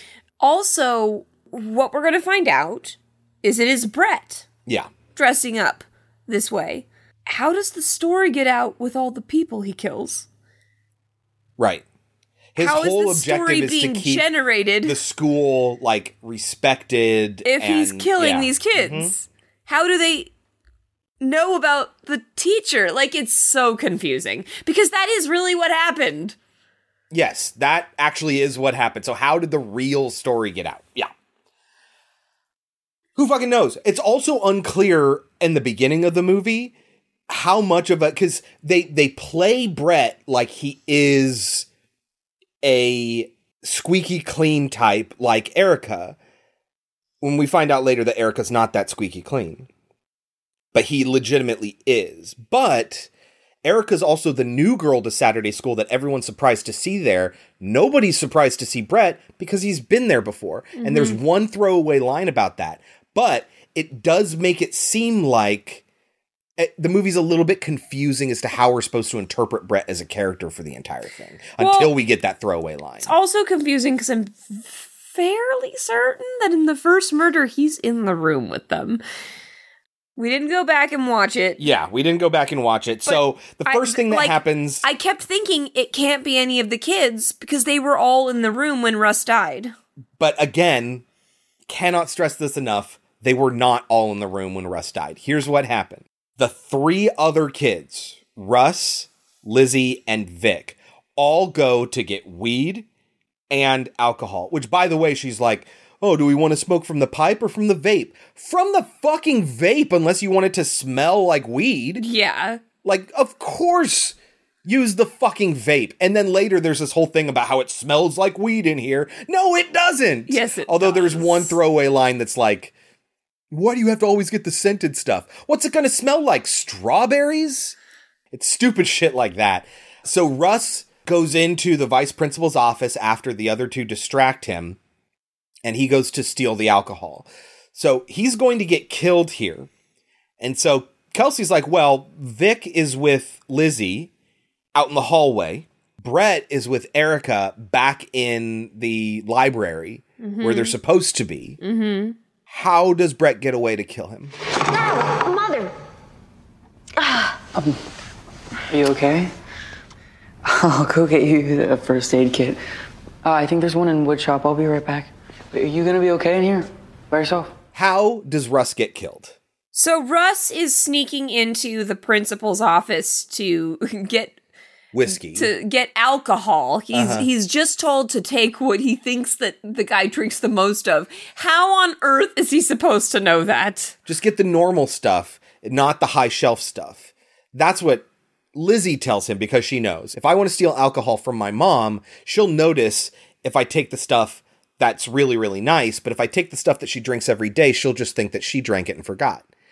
But yeah, he gets there and has no way of knowing which is the more expensive stuff because he doesn't know shit. It's also funny when he takes it back to hide in the science room. Mm-hmm. When he tries drinking it, he's like, oh. Yeah, he spits it out, yes. They just know they're doing something that they shouldn't be doing that's supposed to be fun. It's not, they don't actually like it. But yeah, so he's in this room, this classroom. Okay, guys, I have been teaching for 9 years now. And I can tell you right now, I've been in some old classrooms. I've never seen one of those paper cutters inside a classroom. I said that when we watched The Faculty. Yeah. It is the reason is because of danger. Yeah. We do not want a child cutting off their finger, which, by the way, is the most you could convince me one of those things could possibly cut through because they cannot cut through a stack of papers. Yes, you got to be careful. You can do 13, but not 14 exactly. sheets. Yeah. So he gets his head chopped off by this paper cutter by the Admiral, who is this sort of green, sickly ghost in this Admiral costume. And I don't care that it took him 4 hits. I wrote down at least it took him 3 whacks, is what I wrote. No. I get it. I get it. It's still unrealistic. The thing would break. Oh, totally. I 100% get it, but at least they were lending a little bit of struggle to it. Like, it wasn't just slice clean through in one whack. Again, if you're getting excited that it's a ghost, it's not. It's fucking Brett. It's very unexciting. At some point, Vic and Lizzie get separated because Lizzie goes back. Then Vic comes in and is like, I thought we were supposed to meet back at the locker. Yeah, Where's because Russ? Lizzie gets sick of waiting, so she goes back. Uh-huh. Vic is like, what the fuck? I was sitting there like an asshole waiting for you. And only Lizzie is the one that's concerned about, like, where's Russ? Well, because they're like a pair. They hang out a lot. They really like each other. Russ has a crush on Lizzie, but he's totally fine being a friend with her. And she likes him. When he doesn't show back up, they're a little bit concerned. But they're not concerned for too long because they're going to get high. Well, later, Erica is the one that, again, is just like, where is Russ? Uh-huh. Because they all forget, because they all get stoned. But Erica is still concerned about him. So Erica is sort of forced to also get high in order to prove that they're not narcs. Is she supposed to have gotten high before? Does she that's say the thing. that later? That's the thing. With the twist at the end, I don't think she has been high. Okay, because even her boyfriend is like, what the fuck? You're smoking weed? Yes. The movie plays it like she is prim and proper, and everyone around her, including her, act like that. And then at the end, we find out that she's not, but I guess she really hasn't smoked weed before. Okay.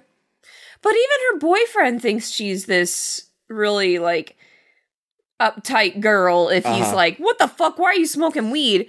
But also they've had sex. It's very confusing. Yeah. I don't know what they're trying to say. Agreed. They get high, except for Brett, who refuses. He says, I can't. And then Armstrong's gonna come back, but it smells too much like weed. So Erica waits for him to appear in the door and then goes, oh, whoops, and drops a bottle of bleach everywhere. So now it smells like bleach. They're hoping. And then he says, where the fuck is Russ? After accusing them of, like, smelling like something. Mm-hmm. And he asks Brett. And Brett doesn't narc. No, he doesn't. He's like, the only thing I smell right now is bleach. And alcohol. I think what you're smelling is the bleach, sir. That or alcohol. I feel like I smell alcohol, but we haven't been drinking. What did you say? I don't know. I smell it. Because letting him know. The vice principal is drunk. Yes. So he's like, oh, you, but like, what's he going to do, right?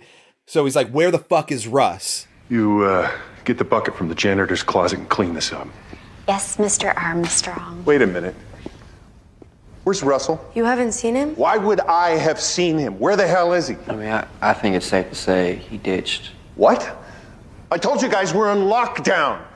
I'm just gonna have to literally lock the building doors since I can't trust any of you twerps to do a single goddamn thing. The principal, the vice principal, Armstrong, he explained earlier too, that they're supposed to be under lockdown because of those two kids who went missing at the beginning of the school year. We see their missing posters at one point when Erica walks into the school. And we see that there's a lot more missing posters. Yeah, So he's like, fine, do I have to literally lock the school down? And he goes around and he locks every single door into and out of the school. So they need to clean up the bleach, but they can't touch it with their hands. They have to get a mop. And Erica and Brett are sent out to get the mop while Vic and Lizzie stay in the classroom. And this is where they will run into her ex again. Jason, who apparently snuck into the school before it was locked down to find her, and then it was locked down, so now he's trapped here. And Brett is, like, kind of pissed. Because he was getting alone time with Erica. Exactly, and they were getting along. Who I think was legitimately interested in Brett. Absolutely, yeah. But she has, like, this long history with Jason. Mm-hmm. And so So she's going to go have sex with him. Yeah. When he's like, did you get her high? And he's like, how dare you? And sort of to diffuse the situation, which is really shitty. You see this a lot where a girl's like, I'll go with the asshole and do what the asshole wants to diffuse the situation. Because as much as Jason cares for her, he's totally an asshole to her. He blackmails her with the information that she's going to Saturday school by saying we need to go out on a date again. I won't tell anybody if we go out on a date, which is a real dickhead move. Mm-hmm. And then, you know, in order to diffuse the situation between Jason and Brett, she's forced to go with him, even though she would rather be hanging out with Brett. I don't know that she would rather, though, because she seems way into it when she's in the classroom. What I feel like it is she just falls back into her normal habits when she's with him. It's not so, like, in that moment, she was having fun with Brett. Mm-hmm. And then Jason comes by, and so Brett's left alone. And Erica goes with Jason.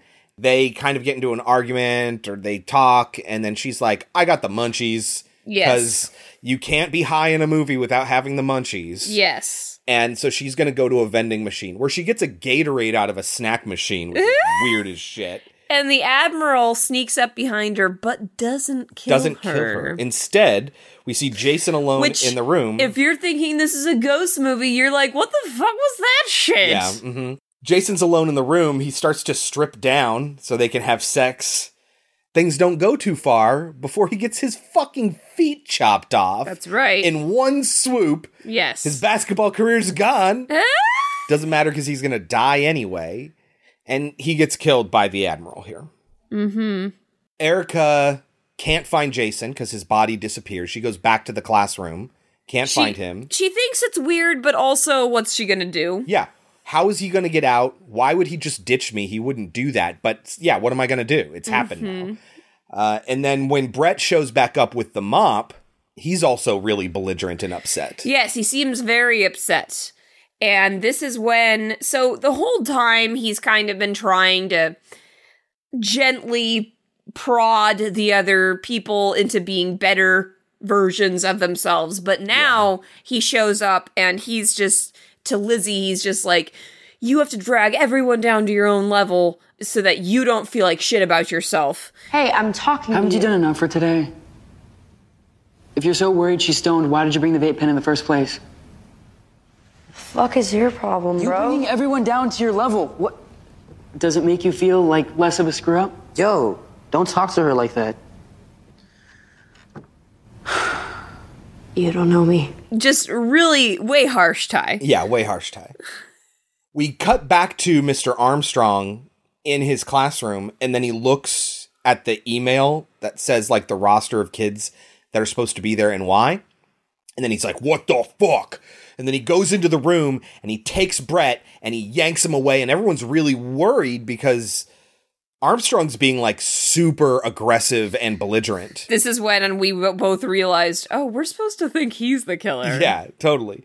And so in the meantime, Erica and Lizzie break back into his office. I can't remember why. I think we should go get our phones. Yeah. But they go back into his office. Oh, yeah, she tells Lizzie because sees the email and sees the reason was cheating. Oh, yes. And so she reveals what the actual story is to Lizzie.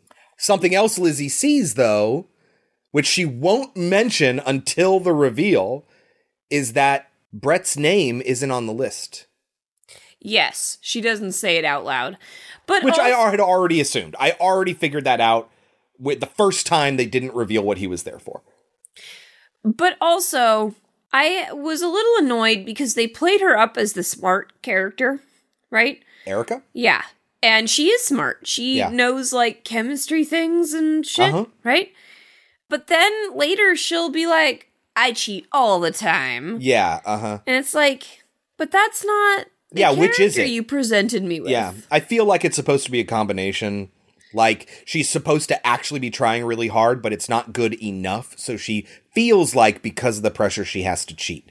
Because she needs the perfect grades, not good grades. But she doesn't get perfect grades, which is why she's in the predicament she's in. Mm-hmm. So then Vic ends up getting an axe and starts to go after the Admiral, and I'm fine with him chickening out and not going up the ladder into the scary dark tunnel. I'm fine with that part, but I hate that the Admiral ends up coming after him, and sure, he runs, that's fine, he gets into a dead end, and instead of trying anything, he just drops the axe and waits to die. Well, he gets a Jack Torrance moment.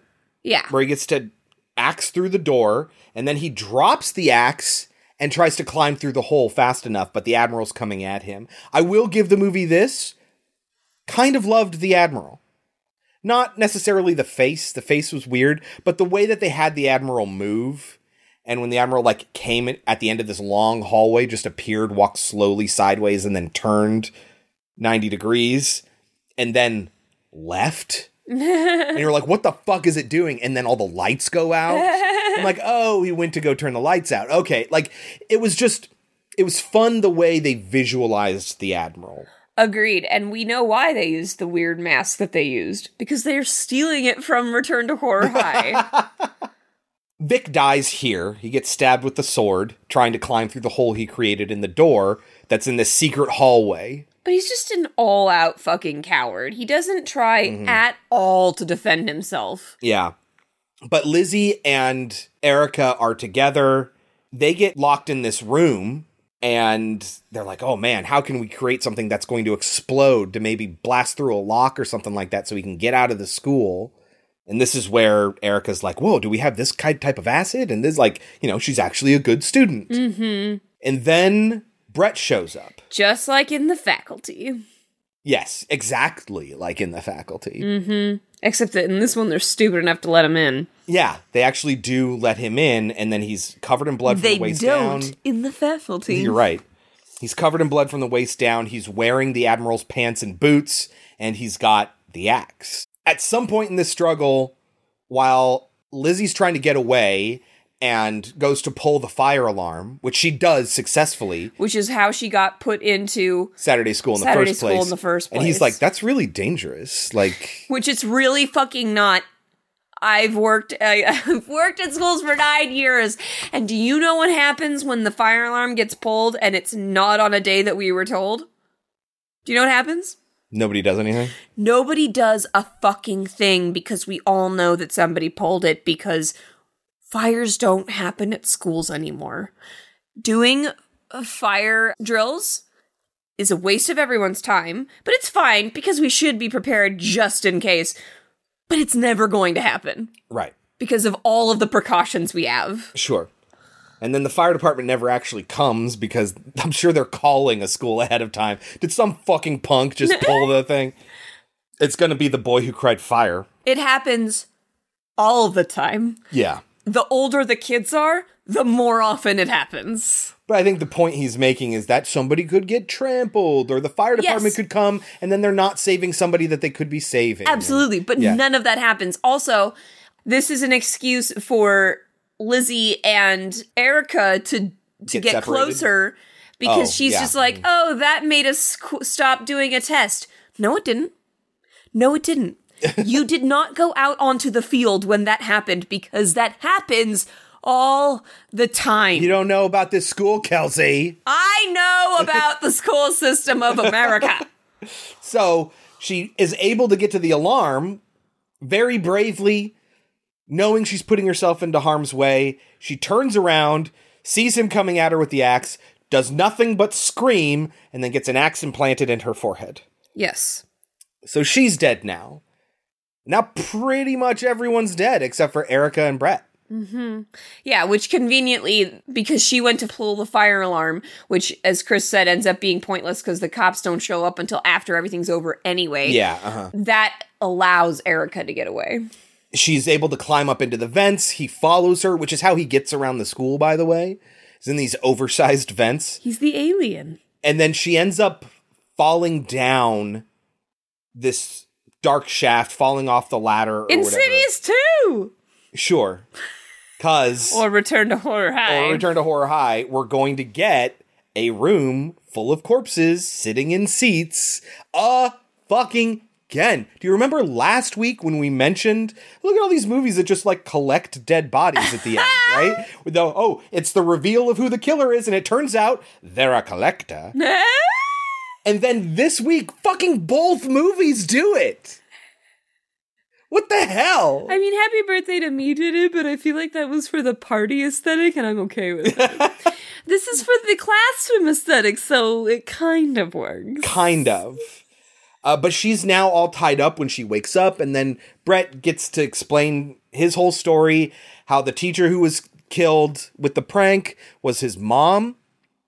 It's very unclear because he talks about how he wasn't allowed to go there, but he would spend all of his time there. But also he was homeschooled, but she was a single mom who was a teacher. Yeah. So like, what were the logistics of your life? Yeah, none of it makes any fucking sense. But what you're supposed to walk away with is he didn't get to interact with kids normally, but even though he spent all of his time living in the bowels of this school, and he came to love the school as much as his mom, and when his mom was killed, he started wreaking vengeance on the school. Mm-hmm. Started killing people. Killing the kids that don't respect the school. Yeah. And then he was so focused on Erica because not only was she pretty, she was also the only student out of the school who had even a fucking chance of going to an Ivy League college like Harvard. He wanted to protect her reputation. And so when he found out she was going to Saturday school, at first it was just out of curiosity. Oh, I wanted to see you and talk to you because I've heard so much about you. But then it was like, oh no, these people are getting you high. They're trying to get you drunk. This guy's going to take your virginity. Like, I need to protect you so you make it out of the school and make it to Harvard. And now we could say this is a Harvard feeder school, I guess. Yes. So that's his whole entire thing. And then she starts like flirting with him. Do you want to go to a dance? I would go to the dance with you. And then it turns out he set up the whole entire thing like Just a like dance. In, The Loved Ones. Yes. There's a disco ball that comes down. But the best part is the song, because it is all my life. Oh yeah, Casey and JoJo. Somebody like you. I pray for someone like you. I thank God that I finally found you. Oh my God, guys. Oh my God. That was every middle school dance. Every single middle school dance, 6th through 8th grade. And I gotta tell you guys that they don't do night dances for middle school anymore. No, they don't. And they don't do slow dances anymore. So all those memories that we all have of going to those dances at 12 years old and being terrified out of our fucking minds and going on a slow dance and it's it not just a thing that people experience anymore. Doesn't exist. I will tell you that the only dance I went to for middle school was an after-school dance. It wasn't a nighttime dance. That's nuts. And the one song I remember, there was this whole thing where like the guys were all on one side and the girls were all on the other side. Like that was all real. I just remember them playing Brass Monkey. Do you know what Brass Monkey's about? Probably not a good idea to be playing that for middle schoolers. Anyway, he unties her and they dance. She takes this opportunity to stab him in the gut with his own sword. And then she gives him a little speech. And I kind of love this speech. By the way, I cheat all the time. I hate school, but I do well anyway because it is life or death for me. You don't know my parents, Brett, so don't act like you know a thing about me. Whoa! One more thing. I'm not your angel. I've had sex with Jason 27 times already, and I've given 3 different guys blowjobs. Sorry about it. He represents the nice guy, Brett, right? Where he has some idealized version of this girl and he feels like he deserves to control her life. And she's allowed to do whatever the fuck she wants to do. And that includes having sex with her boyfriend, right? And giving 3 blowjobs to 3 different guys. Yeah, to different guys. And like, that doesn't make her any less of a human being deserving of respect. And like, that's an important message. But I also have written down here, you still do kind of feel a little bad for Brett, but that's more to do with the actor, I think, because, I mean, that's the problem with quote unquote nice guys is they are fueled by, you know, like they deserve to be rewarded for being nice and you should feel sorry for them and that's why you should fuck them. You know what I mean? Like that's kind of the whole nice guy thing. But yes, this is sort of like a nice guys can fuck off. But then I hate it. It's just like, I cheat all the time. And just like, cool. Yeah, they do this kind of thing where it's they push it a little bit too far where now you really don't like Erica. Yeah, she kind of becomes a little bit of a bitch at the end. Total bitch. Want to know the craziest part about you? That you think I would ever want to dance with a psycho like you. Are you fucking kidding me? It's almost like, oh man, did you swerve? Oh, the survivor that you really like this entire movie, turns out that she's not that great a person.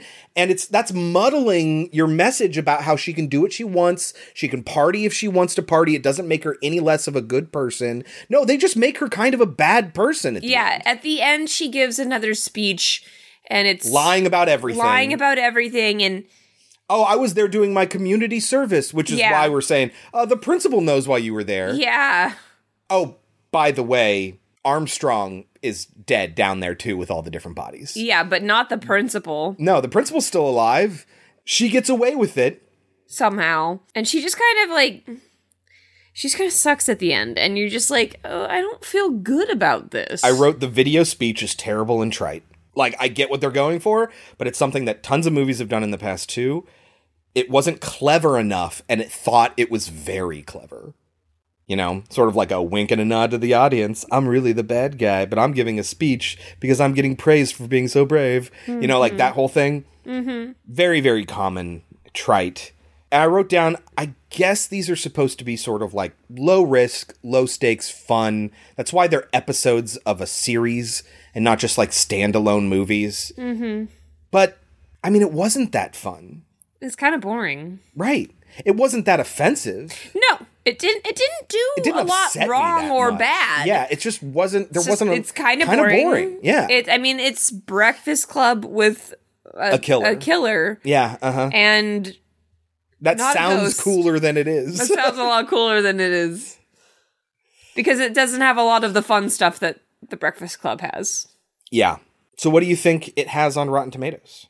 I think I read that this is one of their higher regarded ones. It has 6 reviews. Oh. Wow. On Rotten Tomatoes. I'm going to say 40. 50. 50%. So 3 positive, 3 negative. No Metacritic. Of course, no cinema score because it's not in cinema. Do you think that is overrated or underrated? Keeping in mind that I think it's underrated. You gave Return to Horror High 52. I gave it a 47. Yeah, I mean, this one is just kind of like it's well made. Competently made. Yeah. But nothing about it excites me. Yeah. It has almost the exact opposite problem that I had with Return to Horror High, where everything either infuriated me or filled me with joy. Like, it was very extreme one way or the other. And I just had to say, there's just a little bit too much disappointment in there for me to give it a positive score. So I gave it a 47, regardless of how much joy I actually derived from it.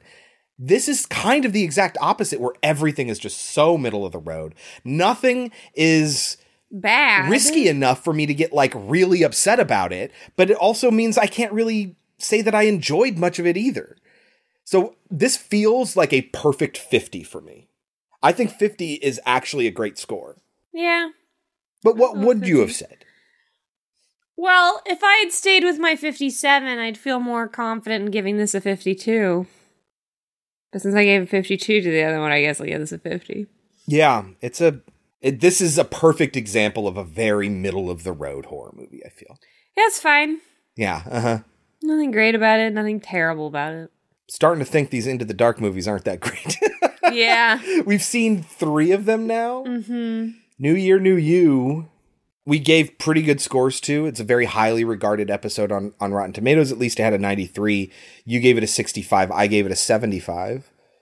So we liked it. We also personally watched, I think it's called Down, Valentine's Day episode where they're stuck in an elevator. No good. We did not like that one. And this one's fine. This one's just so, Would have been better if it had been a real ghost, guys. Yes, it would have. It very much would have. Because you're working within the confines of this, like, anthology franchise, right? Like what they were trying to do with Halloween when they made Halloween 3, right? Because you're doing that, it really reduces the risk. And you can kind of do fucking anything you want. And they just went so damned safe with it. Mm-hmm.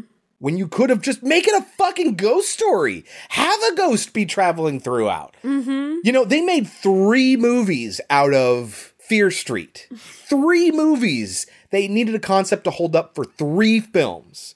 And they still went like fucking out there with it. With all the different killers and the heart in the ground and they get resurrected and like they went out there with it. This, 0 risk. You're walking on ground level. Mm-hmm. You can do anything you want. And they still couldn't commit to a ghost story. Exactly. Which is a little bit of a bummer. Yes. All for a twist. Not much of a fucking twist. Nope. Never occurred to us that Armstrong would have been the killer. Nope. Immediately we knew there was something up with Brett. Yep. None of it was a surprise. Nope. It's just a middle of the road ass movie. Would have been way better, in my opinion, if Vic, because what Vic does, I don't think we mentioned this, he's the one that tells the story of the ghost story, right? And he tells it as a joke. Wouldn't it have been great if no one believed him and everyone was just like, this is fucking bullshit, we're not in the 5th grade. Yeah. And then people start dying and they assume it's a real killer. Wouldn't it have been better if it really was a ghost? Right. That would have been better for me. Yeah. But no. Sorry. No. I wonder, you could even maybe have a little bit of comedic fun with it, where it's only around during the hours of Saturday school, and as soon as they've served their time, that's when the ghost disappears. Mm-hmm. Like it is some sort of vengeance of the school. Yes. And it's like, oh, you served your time. Okay, I'm done. You know, like that would have been fun. But nope. I even at the time, like when I was still hoping it was a ghost, I wrote down, why would the ghost kill the basketball player? Right. Wouldn't it like the basketball player? Yeah. I also had a note about how when the first 2 guys are killed at the very beginning, there's this, his glasses fall off trope as he's running away, which, by the way, if you trip and fall and your glasses fall off, your glasses don't fit you. Does nobody actually wear glasses? Why does everyone think they're just falling off all over the place all the time? Nobody knows how glasses actually fit. But anyways, of course, there's the lost glasses trope there. And I wrote, oh, are they going to get stepped on? Are they going to shatter? And of course they do. And then he puts them on despite the fact that one of the lenses is broken. And then he sees like a green glowing ghost of an admiral. That's the first look at the admiral that we get. Mm-hmm. Right when he puts those glasses on, and then he's immediately attacked. And then we cut to 1 week later.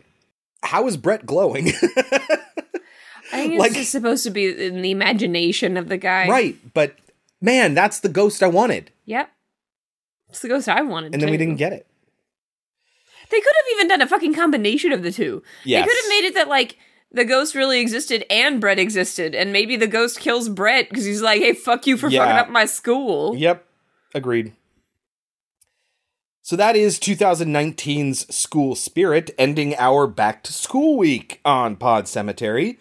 What are we watching next week? Well, next week is a witchy week. All right. We're going to do The Witches of Eastwick. Yeah, which is a movie I saw on television as a young child. It's a horror comedy. Yes, but it's a stellar cast. Yes, it's an excellent cast. And we're going to pair that with The Craft, because we did not get to watch that when we watched the original Craft. Not The Craft. The Craft, Legacy. I see. Oh man, just looking at the pictures they decided to share here. Yeah? I'm probably gonna fucking hate that movie.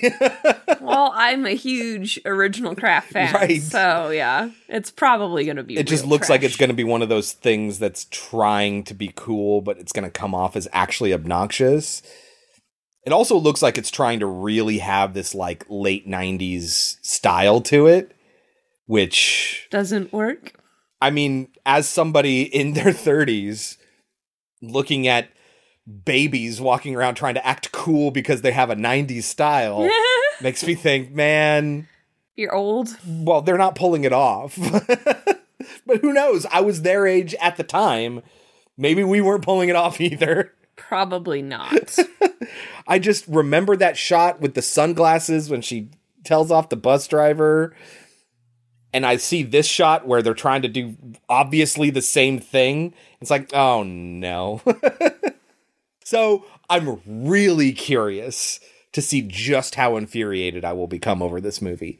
And The Witches of Eastwick. Which I really like. Which I really like. I really like it. And it gets really weird, too. It's very weird, and I like it a lot. And I have friends who do not like it.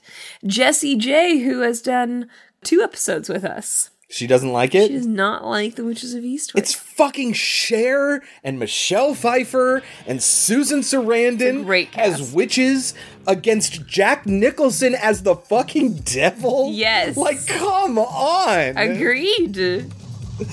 Can't wait. Cannot wait to see it again. That is next week. Until then, you can find us at our website, podcemetery.com, and on Twitter at podcemetery. You can also follow the link in the description below, which will take you to all the tweets we posted about the movies we watched this episode. Don't forget to subscribe to us in your podcatcher of choice and rate and review. A 5-star written review is the biggest help you can give us there. Even bigger than that is sharing us with your friends. And even bigger than that is listening in the GD first place. Thank you all very, very much. We love each and every one of you. Until next week, I've been Chris. I've been Kelsey. And this has been Pod Cemetery. But before we go, Kelsey, any last words? Class dismissed.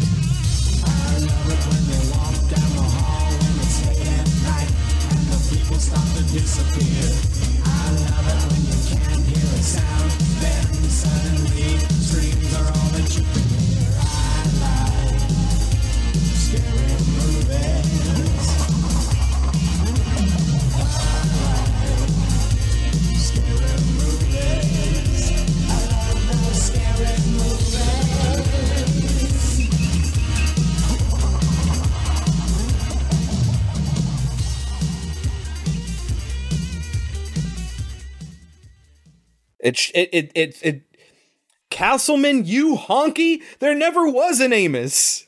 If you should ever leave me, the life would still go on, believe me. The world could show nothing to me. So what good would living do me? It's pretty straightforward. I think they're missing the though at the beginning. Though life would still go on, believe me, the world could show nothing to me. So what good would living do me? Like, it seems pretty straightforward. I don't know what people are confused about. I thank God that I finally found you all my life. Baby, baby. That's why we put things in the cloud. A strong old woman who's really horny.